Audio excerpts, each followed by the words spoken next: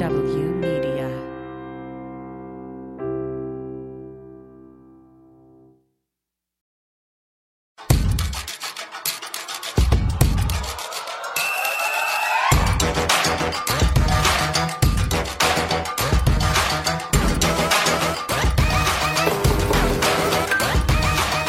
Welcome to the Feminist Buzzkills Live, the show that doesn't think not getting a beer at the World Cup is the worst thing happening in Qatar this month. I'm Moji Alawode L, and I'm joined by my co-host, Marie Khan. Hello. Liz is out exploring someone else's European roots, but to hold up the three-headed hydra, we are joined by none other than the Beyonce of abortion storytelling. We Testify's founder and executive director, and our friend, Renee Bracy Sherman. Hello, Renee. Hi, Marie. Hey, Moji. I'm so excited to be here and to chat with all of you about all things abortion, all day, every day, and some things that are not abortion, but mostly abortion. Oh, definitely always abortion. And we are excited to get into it with you, Renee. Coming up on today's show, we'll be talking to the Puerto Rican-based abortion doula group Las Mingas about the current state of abortion access and their super multifaceted work to support bodily autonomy. Plus, we will be chatting with Radical Baker and my friend, Becca Ray Tucker. You know her as the Sweet Feminist, and she's going to talk to us about baking and feelings and abortion. And emotion. But first, the anti-abortion movement, you may or may not be aware, overturned Roe in June. And it turns out when looking at the numbers from states that allow abortion and states that have banned abortion, overall, the numbers of abortion reported is 6%. 6%. That's how much fat I want in my milk, just in case anybody wants to know.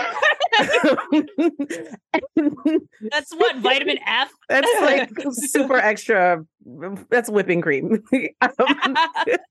And it turns out also Republicans have no plans to deal with one of the main problems people don't want to continue having children, which is the skyrocketing costs of childcare, skyrocketing costs of healthcare, lack of accessibility to basic freaking healthcare, and all the other things that people would need to raise families in healthy environments. They don't. Not a single plan. Wow. Shocking. I know. I mean, you realize I was reading about Medicaid expansion and I was like, oh, all these states that banned abortion are also states that fight against Medicaid expansion. It's almost like they don't have causation, a plan. Correlation. What? What a concept. Wild. I think it's interesting because, one, it shows that people still want their fucking abortions. So you can ban it and people will still go get them. They will go to other states. They will self-manage, whatever it is. Like, the anti-abortion movement has had this idea for so long that they're not just trying to make abortion inaccessible. They're trying to make it, quote unquote, unthinkable. But people have been having abortions since the beginning of time. And so we will always think about abortion, some of us more than others, but we will be getting it, Even with these incentives that I listed, like some people just don't want to parent. Some people just don't want to be pregnant. All of these things are perfectly valid. Apparently it's like really hard. I did it once. And expensive. It's so expensive. Also, I want to just point out, like, while the overall number has only decreased 6%, the pain that's been inflicted on people who need abortion care has increased by probably 6,000%, maybe 6 million. I was going to say more than 6%. 6 million%. People in Texas and Louisiana have to drive like 6 hours if they want a surgical abortion. I think one of the things that feels interesting to me is that this is 6% that's reported, right? We definitely know that there are people who are self-managing their abortions. And so those numbers are not being counted because they're doing it on their own. They're sourcing pills or herbs or manual vacuum aspirations in their communities. And so it might actually be less than that. But the point at the end of the day is that they thought that by banning abortion, people would all of a sudden stop having abortions. No, we're just going to have to figure out a way to circumvent all of the barriers that they've created and made it even more difficult. So whatever, we're still getting our abortions. Just let us have them decriminalized, free, available. Like, just let us have our abortions. It's almost like the pain is the point. Almost like that. Well, speaking of pain, suffering, we're going to bring it to Moji, who's going to get it started on our quick hits. Moji, Oh yeah, I got some bad shit to talk about. So Indiana, not at all in any way interested in slowing down the pain, has decided that they're going to require that products of conception after an abortion be buried or cremated. And this was a law that they put forth in like 2016, but because it was a trash ass law, the judge at the time ruled it unconstitutional, mostly because it forced individuals to comply with this fetal personhood rights that are, let's be honest, Christian supremacy. Also, the cost of burying fetal remains is kind of the same as burying a real person, which is like up to $3,000 bill. And that's added to the cost of abortion service in Indiana. So this is a nouveau trap law. And, we'll see how it works out. It just passed a few days ago. So the actual impact has not been felt yet. I mean, I want to get back to that point where you said that it's Christian supremacy, right? Because it's trying to force people to observe funeral rites that are specifically, burial rites are specifically ingrained in Christian faith that some people don't adhere to or other religions don't want to participate in. And it also makes it really difficult for people of other faiths to practice what they want to do, right? I recently learned from the folks, Rachel over at Indigenous Women Rising, that Navajo folks sometimes ask for the products of conceptions after their abortion as part of a ceremony, right? So Indigenous Women Rising helps them pay for the cost of the funeral home receiving the remains, and then a medicine woman taking the remains, and then they can do a ceremony with the person who had an abortion, which I think is really beautiful, right? But again, states stepping in and saying, this is what you have to do with it, enforces this like white Christian nationalism of that we have to practice Christianity or any religion in the way that they want. And it's whatever. It's trash. It's trash. It's basically trash. I got some more trash. Georgia was doing all right for about 20 minutes, but the Georgia Supreme Court has reinstated their fetal cardiac activity ban as it winds through the court. So it's not decided, but the Georgia Supreme Court said, while we think about it, let's just stop abortions once people can hear a thing on a sonogram. So we celebrated, what was it, 2 weeks? So that sucks. And this whiplash is fucking, it's like hour to hour sometimes. You know what I mean? It like really is. Hour to hour. Abortion, who knows? Who knows? The back and forth is just so exhausting for patients, for providers. So whatever. Fuck that. But one of the perks of guest hosting is that I get to bring in the good quick hits. Somebody has to. So let's start with some positive news out of Kansas. As listeners may know, states have moved to ban telemedicine use of abortion during the pandemic and ahead of the Roe overturn, right? Some of those states included Kansas. But this week, a judge in Topeka blocked enforcement of Kansas's ban on the method. So our hope is that clinics in Kansas, including Trust Women in Wichita, who brought the suit, will be able to offer telemedicine abortions very, very soon, which, as you know, is super critical for Indigenous folks, disabled folks living in rural communities, or literally anyone who can't get sick days or get time off of work, people with kids. I don't know, maybe the railroad workers who can't seem to get some sick any days off. Yeah. Any days. Any days off. The poor railroad workers who need abortions right now. You just can't get it. I will say, though, a tiny bit of bad news that's tied to all of this is that our very, very irritating enemies at Alliance Defending Freedom are setting up shop in Arizona, basically claiming, according to their Christian values and like no data anywhere in science, that medication abortion is unsafe. And they're asking a court there to ban it for the entire United States and trying to keep the FDA from allowing its use. So anyway, but enough of that like bad news. Let's go back to the good news. I'm like, we've had medication abortion for like 20 years in this country. 20 years. I know. Like you would think. Anyway, I do think one thing we should talk about that's good is that in this tiny 500-person town of Princeburg, Minnesota, they proposed an ordinance that would allow residents to file civil lawsuits against abortion providers, kind of like the Texas law.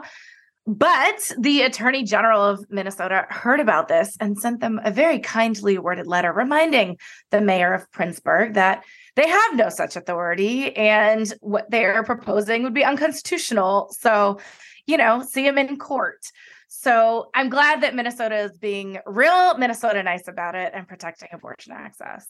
But the last bit of good news that I think everyone should think about or know about comes from our friends at the National Institute for Reproductive Health, in which they found that in the 3 months after Roe was overturned, 17 states and at least 24 municipalities passed laws or issued orders to protect or increase abortion access. And that's cities like Atlanta, which approved $300,000 in funding to access reproductive care Southeast, the abortion fund there.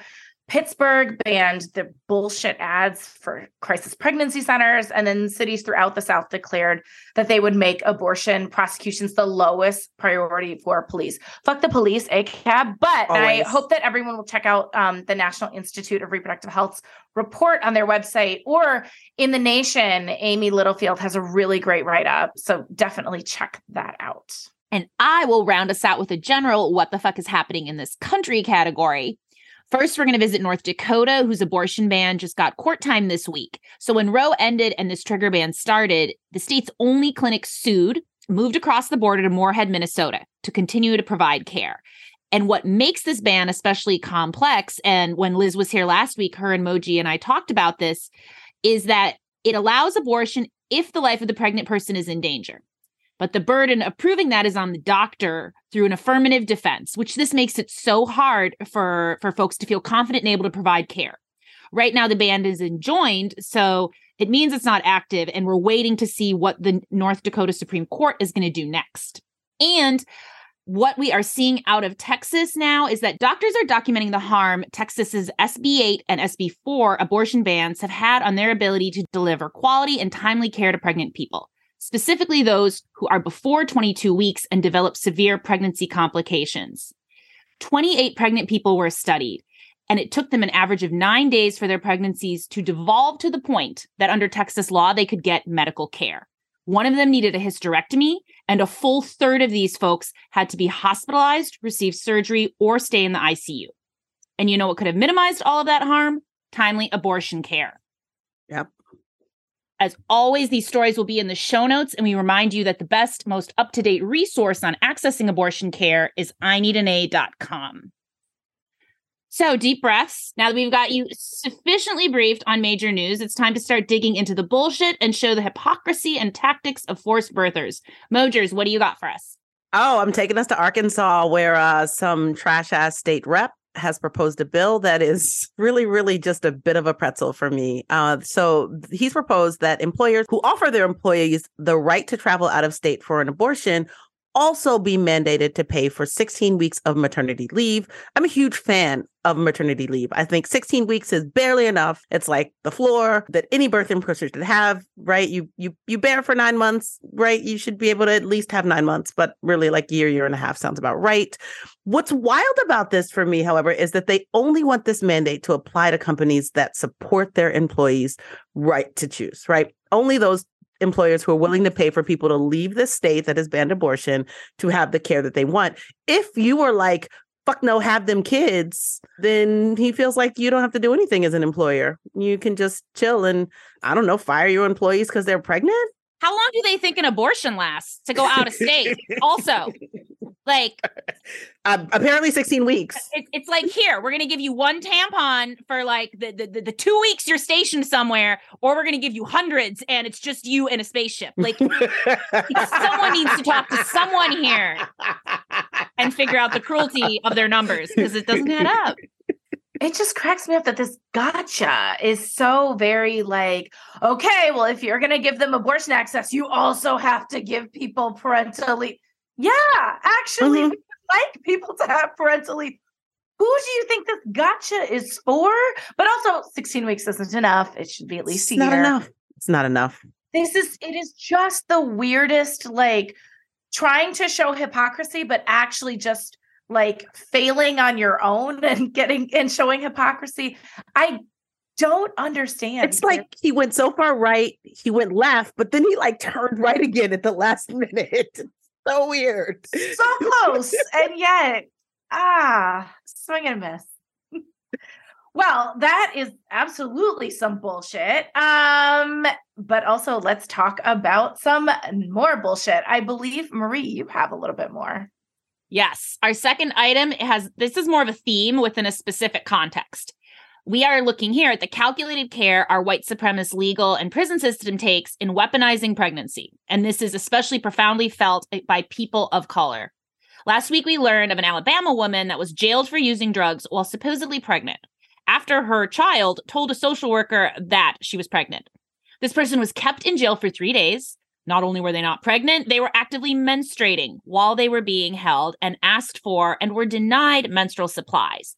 They also asked to be pregnancy tested. And finally, on the third day, when they did test negative, that's when they got to leave.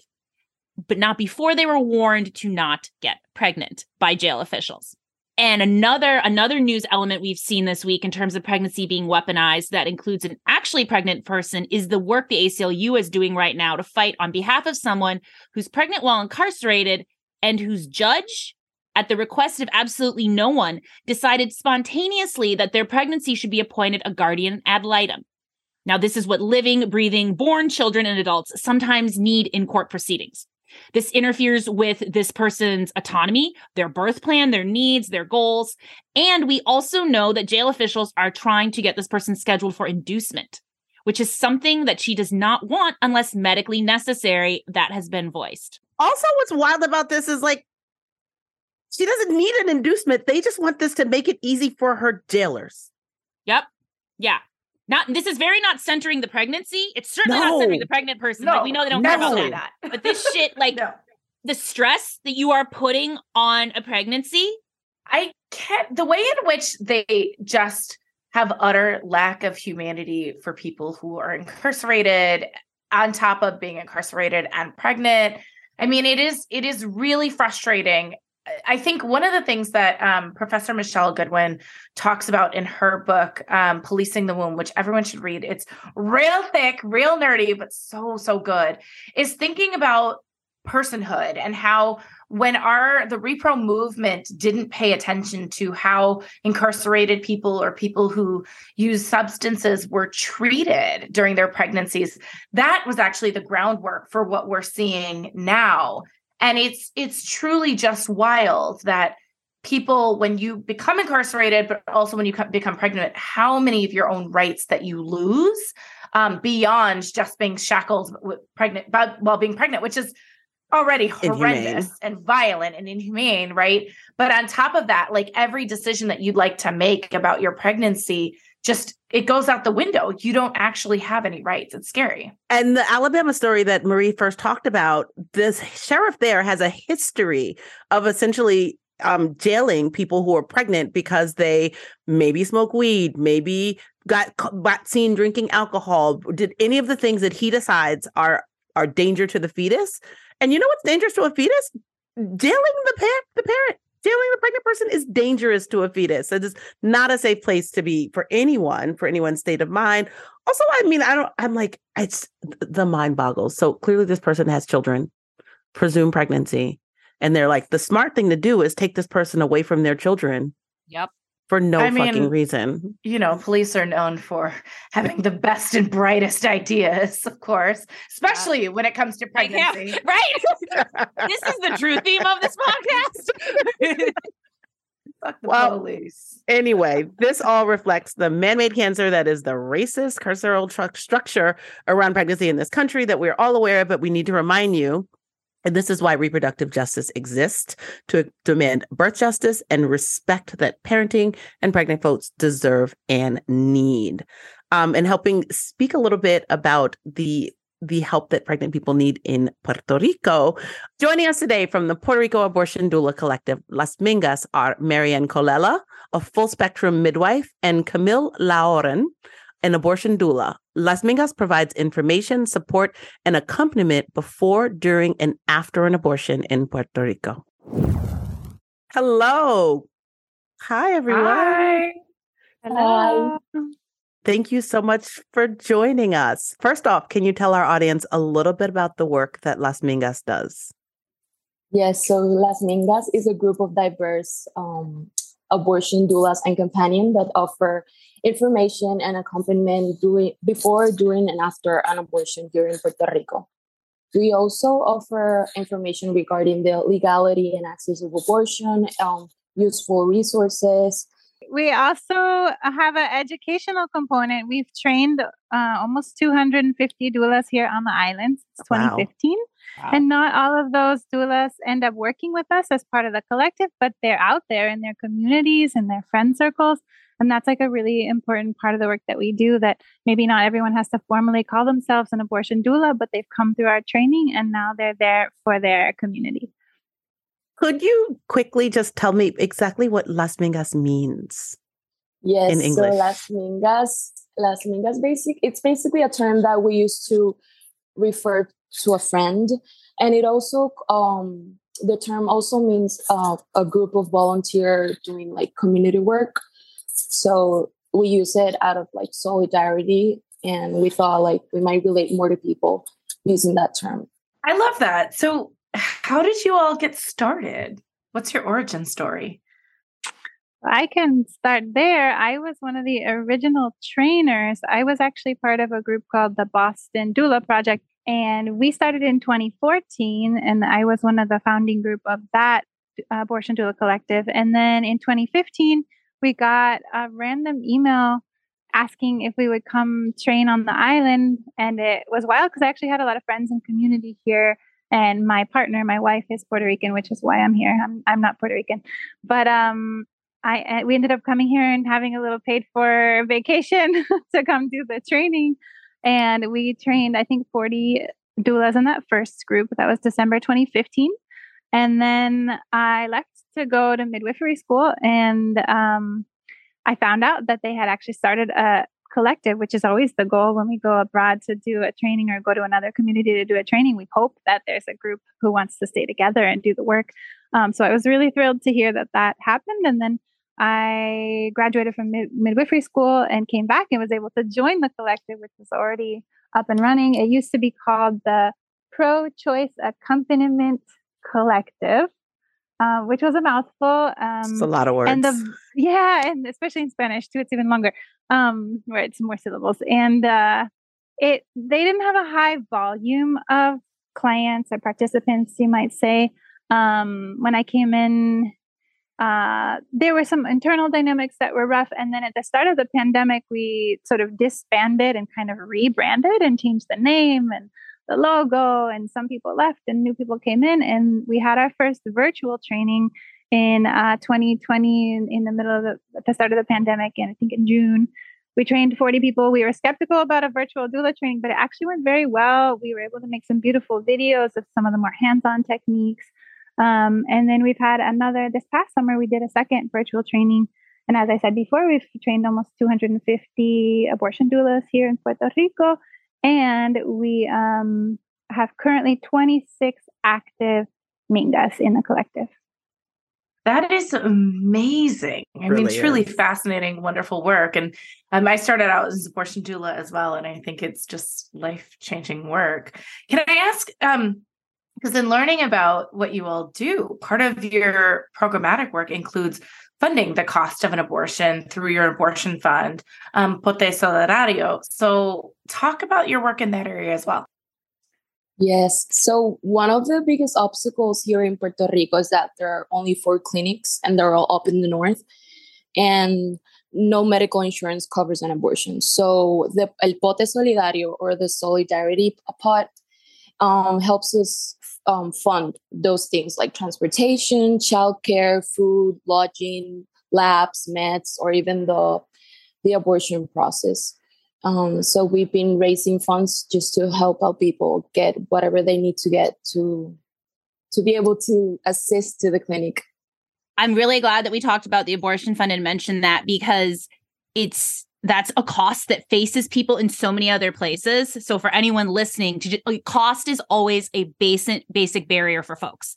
And I wondered, aside from, you mentioned that you all have 4 clinics that folks can access, are there other barriers that have, or other obstacles that folks in Puerto Rico are facing when they try to access care besides cost? In terms of location, transportation is one of the biggest obstacles, because it's not easy to get here in Puerto Rico. There's no like an accessible free public transportation. So for example, someone from the west side, the south side, east side, or even like islands like Culebra and Vieques, it'll be really hard for them to get to San Juan, Bayamon, or Carolina, which is where the 3 clinics are. And I would say like that's one of the biggest obstacles. Apart from that would be like, since there are so like only 4 clinics, it's kind of hard to get an appointment as soon as it requires, because we know this is very time sensitive. That's also why there are some inner works of trying to bring abortion telemedicine here in the island, so that it will be easier for someone on another town to just call up, have an appointment with the doctor, and get their medicines on the mail. I wondered about that. If telemedicine was, if it was legal. Like we are all supportive of safe abortion care, regardless of whether it's legal or not, but we want it to be legal. Are folks able to do that? Or is there still like concern from the government that the government or that police will do something? In theory, from my understanding, yes, it is possible. Because I know that there are some people trying to work to make it happen.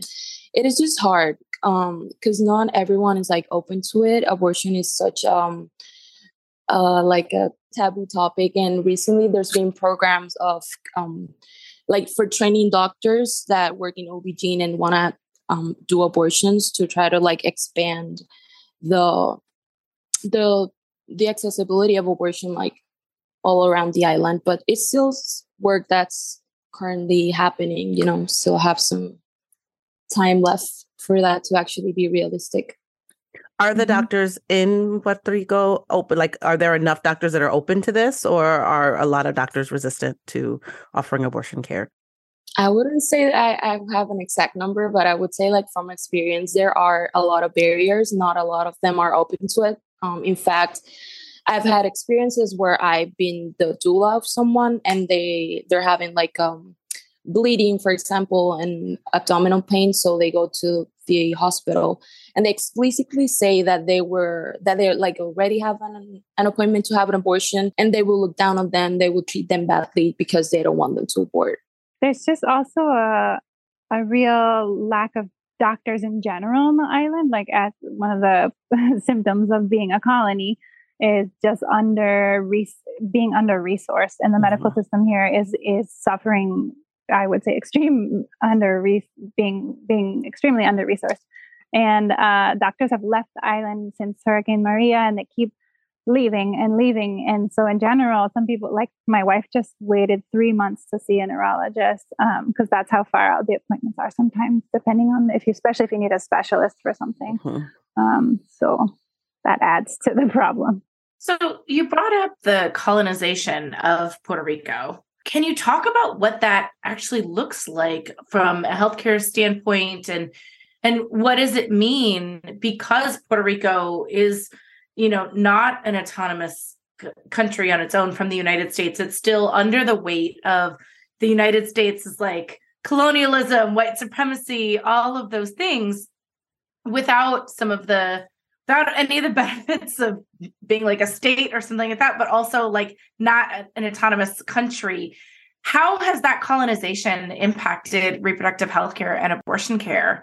I think one of the main issues here has been the access to education. And so people have a lot of misinformation on sexual and reproductive health in general. And the access to that education creates a culture where people are like adamant and against topics like this that they don't really understand. And also the migration of people, like it is cheaper to study here in Puerto Rico, like a bachelor's or even a doctorate, but then people leave the island to get better work opportunities. And that's what Marian was saying about how we don't really have a lot of healthcare professionals here in the island. Also, I feel like, privileged people run right to wherever they feel like they can best exercise their privilege. And it's not far-fetched for people to be like, okay, I got what I need from this island. I got an inexpensive education, and now I can take everything I've learned and use it somewhere that's more convenient for me. I know that one of the areas that you all have also faced attack is politically. That there's been more anti-abortion legislation and proposals and just talk than Puerto Rico has had to deal with before. And I feel like maybe a lot of that's imported, or a lot of that influence is pushed in. But in general, you just had 4 anti-abortion projects that got defeated in the state Senate session, which is wonderful. And we wondered if you could talk about what those would have done, the harm they would have done, and how you all mobilized within Las Mingas, within your smaller insular communities to fight them. Yes. So I would say that Puerto Rico is a very conservative place, and there has been a lot of fundamentalists right now that got up in the government, in the Senate, and they're super anti-abortion. We call them anti-rights because it's not only about abortions, it's about our rights to choose for ourselves and for our bodies. And so these people kind of wanted to copy what's been happening over there in the US. Like, for example, the Texas ban, the first one, the heartbeat ban. They try to copy that. They try to also copy, I think it was in Alabama that they tried to make it illegal. And not only illegal, but like if a woman or a person had an abortion, they would get like 99 years in jail. They also try to copy a project like that. And another one was like limiting the weeks of gestation. Right now in Puerto Rico, the laws are very broad in terms of abortion. There is no legal time limit to get an abortion here in Puerto Rico. And so they were trying to limit that, to make it only up to 22 weeks, if I'm not mistaken. And abortions after the second and third semester are usually medical abortions that need to be done because either the life of the person that's pregnant or the fetus is not viable. So they were just trying to limit all of that. But thankfully, there's a lot of feminist groups over here, pro-abortion, that we've been working for years to try to keep our legal status here right now. As for Las Mingas, we created a memorandum, I think it's called, just like explaining all of our experiences, accompanying people, and what would it mean for them to not have the access that they have right now. It is already inaccessible to get an abortion here in Puerto Rico, so that would just limit it even bigger. And there were also like where they call like experts up at, on the court, and they just like have to talk about the topic. Oh, yeah, like a friend of the court. Yeah. Yes. Yeah. So a lot of other feminist groups and just like organizations, they went up on the court and like explained with hard science, evidence-based facts, how dangerous it will be to limit abortion.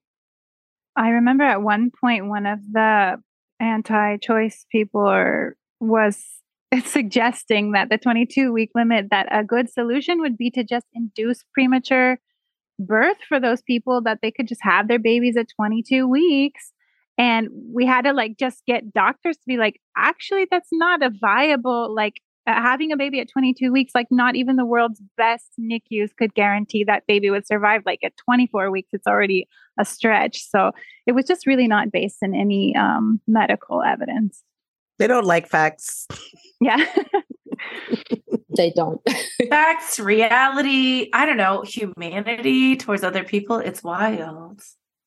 I know we only have a few minutes left and someone else is going to ask you a question, but I had one quick question that I wanted to shove in here. I know where you all are situated. You have the Dominican Republic to your west that doesn't have abortion, period. And I was wondering also, is Puerto Rico a site for folks that are coming from other countries and other spaces to access care at all too? Because you all are not in a vacuum. You're right there. And I'm wondering if you also are supporting people whose countries and whose governments refuse to do anything. Yes, we've supported people from other countries where it's not legal, and from like another states from the US, especially now after the historical event of Dobbs. So yes, we not only help Boricuas here in the island, we just help anyone that we can. I love that. Community solidarity, amazing work that you all do. So for the listeners, how can they support you? What are 3 things that people can do right now to support Puerto Rican autonomy and abortion care, and of course, your work? First of all, like just learn a bit more about our status right now. A lot of people don't know that we're a colony, and they don't really understand all the struggles that we go through. So that, and just to like get the word around of what's really happening here and like in abortion all around. I think it's very important that we talk about these topics, especially educate, because that's one thing we do a lot also, like educate people. And of course, donate to our pod because because it is very important for us to keep doing this work. It's completely voluntary. We don't get any money out of it. We just do it out of love and solidarity. It all goes to the people that need it. I love it. Marianne, do you have anything you wanted to add? No, that's it. That's all I would say too. Amazing, amazing. Well, thank you so much to Camille and Marianne from Las Mingas for joining us. In the show notes for the listeners, you will be able to find information on how to donate to Las Mingas and their Pote Solidario.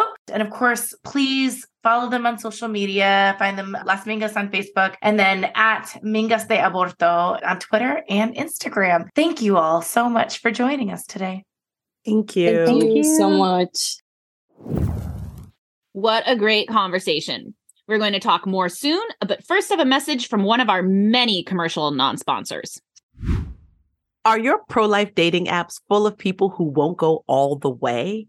And by all the way, of course, I mean people who will only go to third base on banning abortion. How many times have you been swiping right, talking, thinking they're really into you, and when you finally go to finish the deal with jail the doctors, jail the patients, they're all like, whoa, wait a minute, you're moving too fast. They shock block you with, what about ectopic pregnancies? Or pregnancy won't survive outside the womb. It is the worst. And it ain't what you're looking for in a Mr. or Miss alt-right. Am I right? To find your soulmate, get off your Christian mingles and your evangelical evermores and sign up for Unhinged. With Unhinged, you'll connect with pro-life singles who share your values with no room for debate. When you say jail them, they say for life. There is nothing more pro-life than that. With Unhinged, there is no more wasting time with wannabe life of the mother pro-lifers when you could be with the pro-life man or vessel of your dreams. Sign up now with the promo code PROLIFE, not your life, and get 20% off your destiny to find the perfect match. Unhinged. One app, two genders, no exceptions. It's not enough to mingle with Christians. Make sure they're unhinged. We really do have the best sponsors on this show. Sorry. I need you to know, I'm so glad I didn't do that because I was reading that with the capital D as unhinged D, like as in like messy dick. Like, do you want some unhinged dick? Here it is. That sounds like a lot more fun, if I'm honest. I was like, do you want some unhinged dick? Here,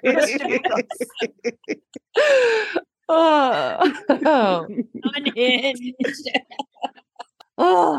Before we move on to our next guest, we want you to know that comedy duo Frangela will be counting down the best and second worst repro stories of 2022 with the Buzzkills. And you can listen in on Friday, December 16th. Here's a little preview. Hey, it's Liz, and I'm not just with my feminist Buzzkills live co-host, Marie Emoji. I'm also with Frances Collier and Angela Shelton, a.k.a. Frangela. Hello, everyone. We're joining forces for a special co-pod where we break down the best and the second worst stories about abortion in 2022. Because we all know what the worst was. No spoiler alerts on that one, unless you've been asleep all year, in which case, good morning. How are we even supposed to pick the second worst? So much trash to take out. And so little time. Yes, feminist Buzzkills and Frangela. To infinity and beyond. We really need a Frangela Buzzkills mashup.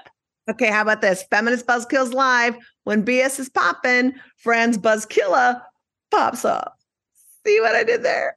Yeah, we did. Yeah, don't do that again. Ever. Rude. Okay, so who better to join us than Becca Ray Tucker, aka the Sweet Feminist? You love her Instagram. I know you do, with all the cakes and the pro-abortion sayings. She is a baker and author who uses all of her baked goods as an artistic medium while talking about feelings and destigmatizing abortion. Her first cookbook, Baking by Feel, just came out this October. Welcome, Becca. Hi, Becca. Hi, Becca. Hi, Renee. Hey. I'm so happy to be here. We're so glad We're you're here. So excited to have you here. So Yes. fun.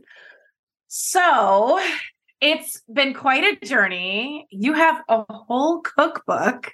It's a real thing, Baking by Feel. Can you just tell us, one, How I know. Let's all hold up. We're so Oh my God, I don't have one in here.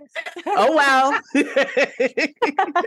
The funny thing, though, is that both Moji and Marie have made stuff from the book. I cannot bake, but I have tasted a bunch of your recipes because you've made them and they're delicious. And I remember the day when you and I were sitting there talking about doing our books and you were like, I'm going to make a cookbook, and it's a real thing. So can you talk about why you decided to make a cookbook and why it went about feeling? Yeah. So before I started The Sweet Feminist, which is my Instagram platform, I ran a small food blog where I wrote recipes with my roommate. And I had a lot of fun doing that. And so, my big dream for my life was, to write a cookbook. And so it took a long time to figure out how to do that and make it a reality. But I decided to make it also about feelings because I had the opportunity to go to therapy a couple of years ago for the first time. And so I was really thinking about feelings and figuring out how do I feel my feelings, because I intellectualize them, it turns out. And so it turns out that it's easier for me to feel if I'm doing something tangible in the real world with my hands. And so when you are connecting and grounded in that way, it's easier to feel those big feelings that we tend to, push away or judge ourselves for. So I just sort of tried to merge two interests, baking and feelings. I found the feelings framework also made even just, you get a beautiful cookbook like this with lots of beautiful pictures, and it's just what to make. And I found the framework of feelings. I just I made the donuts with my son this week, and I was like, what do you want to feel? And he was like, I want to feel this feeling. And I was like, oh, great. That's the first thing here. We're making it. That's very sweet. That makes me very happy to hear that. Yeah, I see it as sort of a tool and a roadmap because I think a lot of people use cooking and baking to process their feelings anyway. I think that's pretty common. And so this is sort of just, here's your structure for doing that, something you already do. Yeah, it was great. Also, the donuts were incredible. I'm so glad. Which glaze did you do? Okay, so I'm embarrassed to say this and on record. My son really likes chocolate. And so I made my own chocolate glaze. Oh, I love that.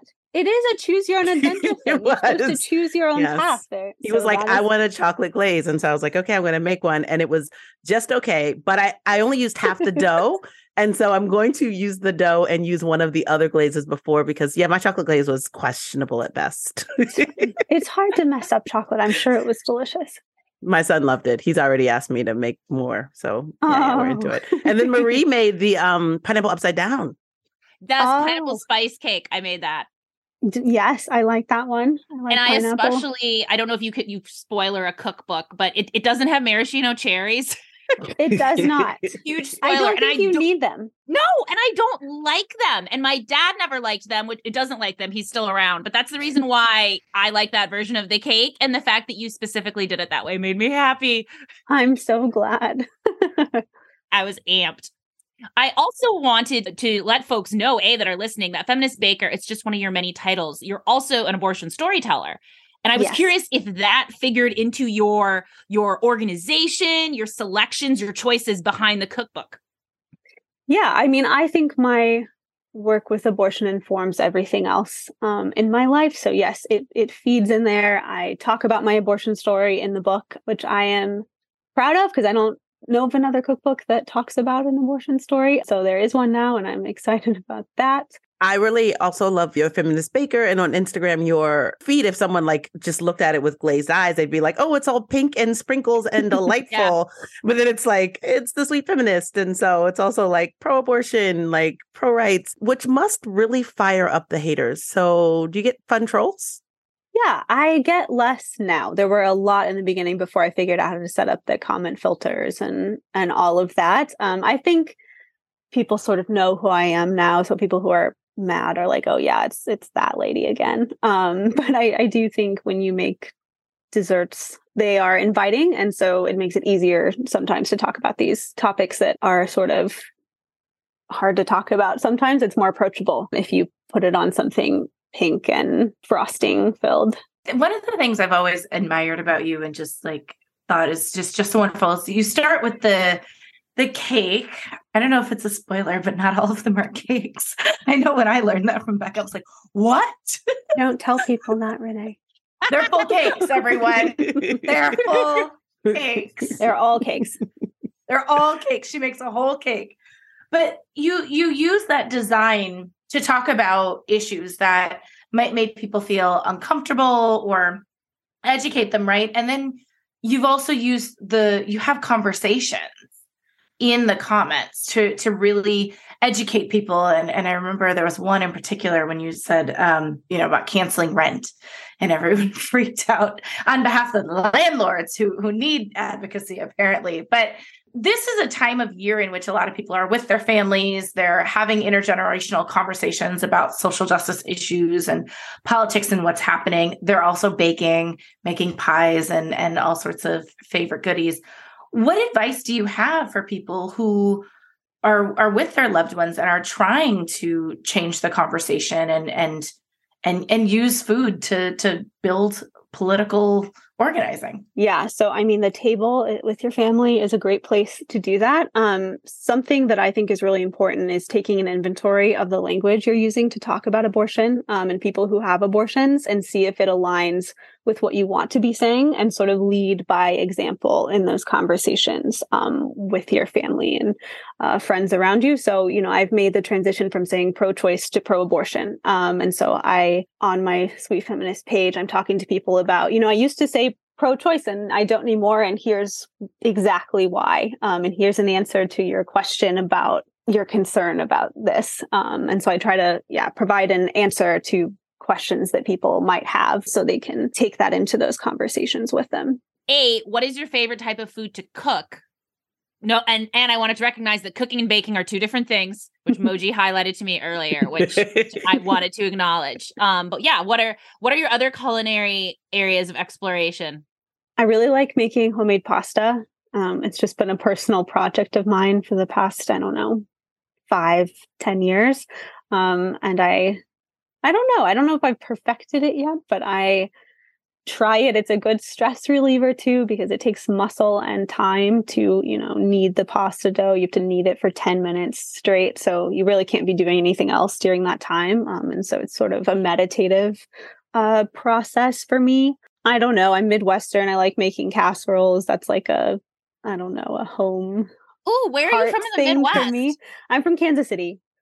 Oh, nice. The Missouri side or the Kansas side? Both, but mostly on the Kansas side. Okay. Mm-hmm. Maria and I were having a long casserole conversation just a few days ago. Oh my God, about what kinds? It's so specifically about one with tater tots and cheesy, gooey stuff. It's almost like a mac and cheese with tater tots. Yeah. And I was like, I feel like I had it in Minnesota and they called it a hot dish. A hot dish. Yeah. I was going to say that's in Minnesota. Yeah. Mm-hmm. Yeah. And I was like, I don't know why the name was, because then I think someone else who was from Michigan was with us and she was like, I really love a green bean casserole. And I was like, I do not. Yeah. No, you want a green bean person? I make a hash brown casserole. Well, also hot dish, they sometimes will put like cornflakes and other random shit on top. Oh, yeah. You just got to put butter on the cornflakes. If you put the butter on the cornflakes first, that's much better. That's your answer to everything. It is. Butter. Butter's the answer, always. Oh my gosh. I was raised not eating butter, and I think I discovered butter in my 20s, and I was like, life changed. Life changed. Butter's like the best thing. Never look back. Butter is fantastic. So good. I want to ask, so you put the cookbook out, right? And I think people are so used to knowing you on Instagram, and then this is such a different medium for people to get to know you. I know you've been on your book tour. I saw you at the one in DC, and you cooked with people, which is so exciting. Can you talk about what it's been like to meet people IRL and bond and honestly organize, do progressive abortion organizing over food? Yeah, it's really incredible to meet people in real life, because Sweet Feminist is a digital platform. It's really just me on my phone most of the time. And so it is energizing to meet those people in real life. Yeah, I did an event at Bold Fork Books in DC that Renee came and filmed for me. So I have content for my reel that I still need to make. But yeah, we raised money for DC Abortion Fund at the same time as we were talking about my book, and we were making cookie mixes to take home and bake. And I think sometimes people want those things to be separate, like, oh, you're a baker, you need to stay in that lane, or oh, you talk about abortion and you need to stay in that lane. But there's a lot of overlap with people that are interested in both. So I am trying to represent that overlap and make it more normal to do both of those things. And I would say with the book, like, it's a growing thing for me. And I think it's okay to grow and evolve. And people might know me as this, but I can also do this other thing. And I'm just trying to move forward in the path that feels, true to me. I actually have a really specific question about how the feelings are organized in the book. How did you choose to like mix a recipe with a feeling? Like, what was the impetus for like making the decisions that you did make about why each recipe fell under the umbrella it did? Sure. So sometimes it's like a vibe thing. So like with lemon, that's a very bright, happy flavor. Sometimes it's about the process. So like boredom is paired with this complicated pastry recipe that forces you to really be in the moment and do this activity. And yeah, so it's not like there are several different ways how that could happen. But like my black pepper snowballs, they're paired with vengeful because you're mixing the dough entirely by hand. You're not using a spoon. You're not using a mixer. You're like getting in there with your hands, sort of channeling that vengefulness through something physical. And then also there's powdered sugar flinging everywhere. It's very dramatic. It's just a fit. So yeah, there are a few different ways. I love that picture you just created. Like sugar flinging everywhere, and that's how it is. I mean, that's the real thing in your kitchen. That's what it looks like. It's true, because actually, as you started talking, I was like, oh yeah, the donuts were an adventure. Yeah, they are. Donuts are hard and complex. So it is until it isn't. Like the last bit is just like, oh, I think one batch I like walked away for a minute and I was like, and now they're black. Gotta be on it, even 1 second away. That's amazing. So talk to us about what's next for you and the Sweet Feminist and Baking by Feel, all the things. Yeah. So right now I'm in the midst of my holiday shop prep. So I am making my little ornaments that look like cakes. The ornaments are back. I figured out a new way to do it that is much better. So that's good. So I have pro-abortion ornaments and all feelings are okay ornaments that are going out this year. And I don't know what's next is that I want to pitch another book, or I've started writing another book. I'm pitching it right now because I really enjoyed that process. And then also just continuing to support people who have abortions and do that work. And, I'll do that till I die. I don't know about the recipe thing. The pro-abortion thing I'll do till I die. We'll see. Other than that, I feel like pro-abortion never stops. It doesn't stop. It doesn't. You got to stay with it forever. People will need abortions forever. We got to do this work forever. Yep. Becca, thank you so much for joining us. Thank you. This was so wonderful. I'm so glad that I met you all.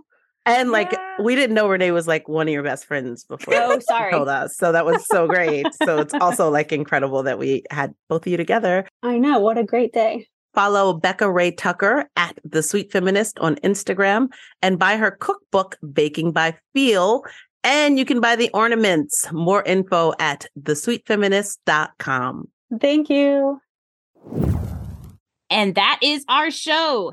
Thank you again so much to Camille and Marianne from Las Mingas for joining us. In our show notes, you can find information on how to donate to their Pote Solidario Abortion Fund. You can follow Las Mingas on Facebook and on Instagram and Twitter at Mingas de Aborto. Thanks so much for listening. We are here for you as we navigate these dark days. We want to be a reliable info hub and a source of humor as we face some really hard times ahead. We're in this together. We got you. Subscribe. Write us a review, give us 5 stars. It's the best way for our podcast to reach more people, and by doing so, you are helping more people learn about this assault on abortion access. To keep up on all the latest repro news, follow us on social at Abortion Front, on Twitter, Instagram, Facebook, TikTok, and YouTube. FBK Live is edited by Remy De Tournay and is produced by Abortion Access Front. Looking for where you might fit in some abortion activism? Look no further than our 5-part training series, Operation Save Abortion, available in video and podcast form. Gather friends, watch or listen together, and follow the activity guide for the full experience. Details on the series are at operationsaveabortion.com.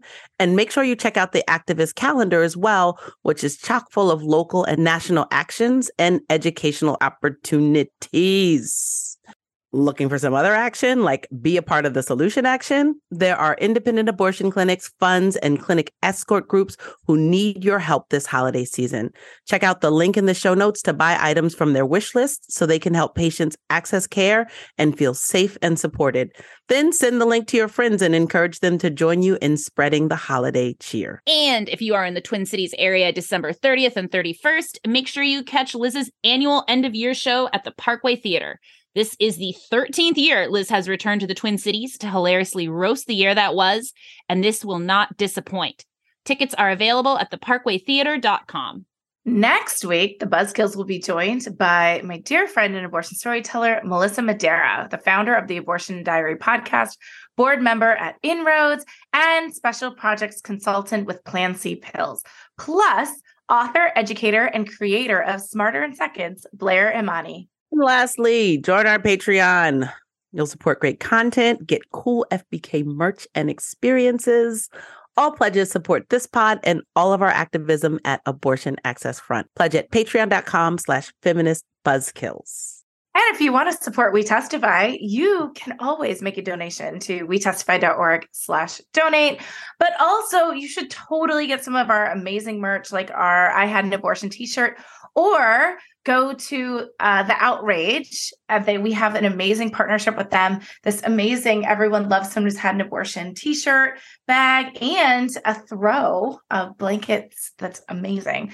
So check us out and follow us on social media. We're at Abortion Stories on Twitter and at We Testify on Facebook and Instagram. And of course, you can find me on Twitter, my full name. I'm usually doing some bullshit over there. We'll leave you with white nationalist and Mar-a-Lago dinner guest, Nick Fuentes, a man who shows his whole ass by yearning for the good old days of bonfires and drownings.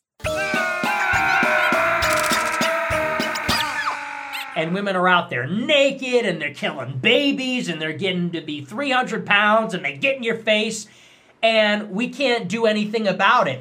You can't hit these people. You can't punch them. They don't arrest them. And basically they're taking over the culture on social media. I said, what happened to the good old days 1,000 years ago when people like this, instead of arguing with them or saying, hey, listen, darling, everything's okay, they would dunk them in the river or burn them alive. Feminist Buzzkills Live, the podcast from Abortion Access Front. When BS is poppin', we pop off. New episodes drop Friday. If you want to support our podcast and all the work of Abortion Access Front, like, subscribe, and join our Patreon at patreon.com/feministbuzzkills.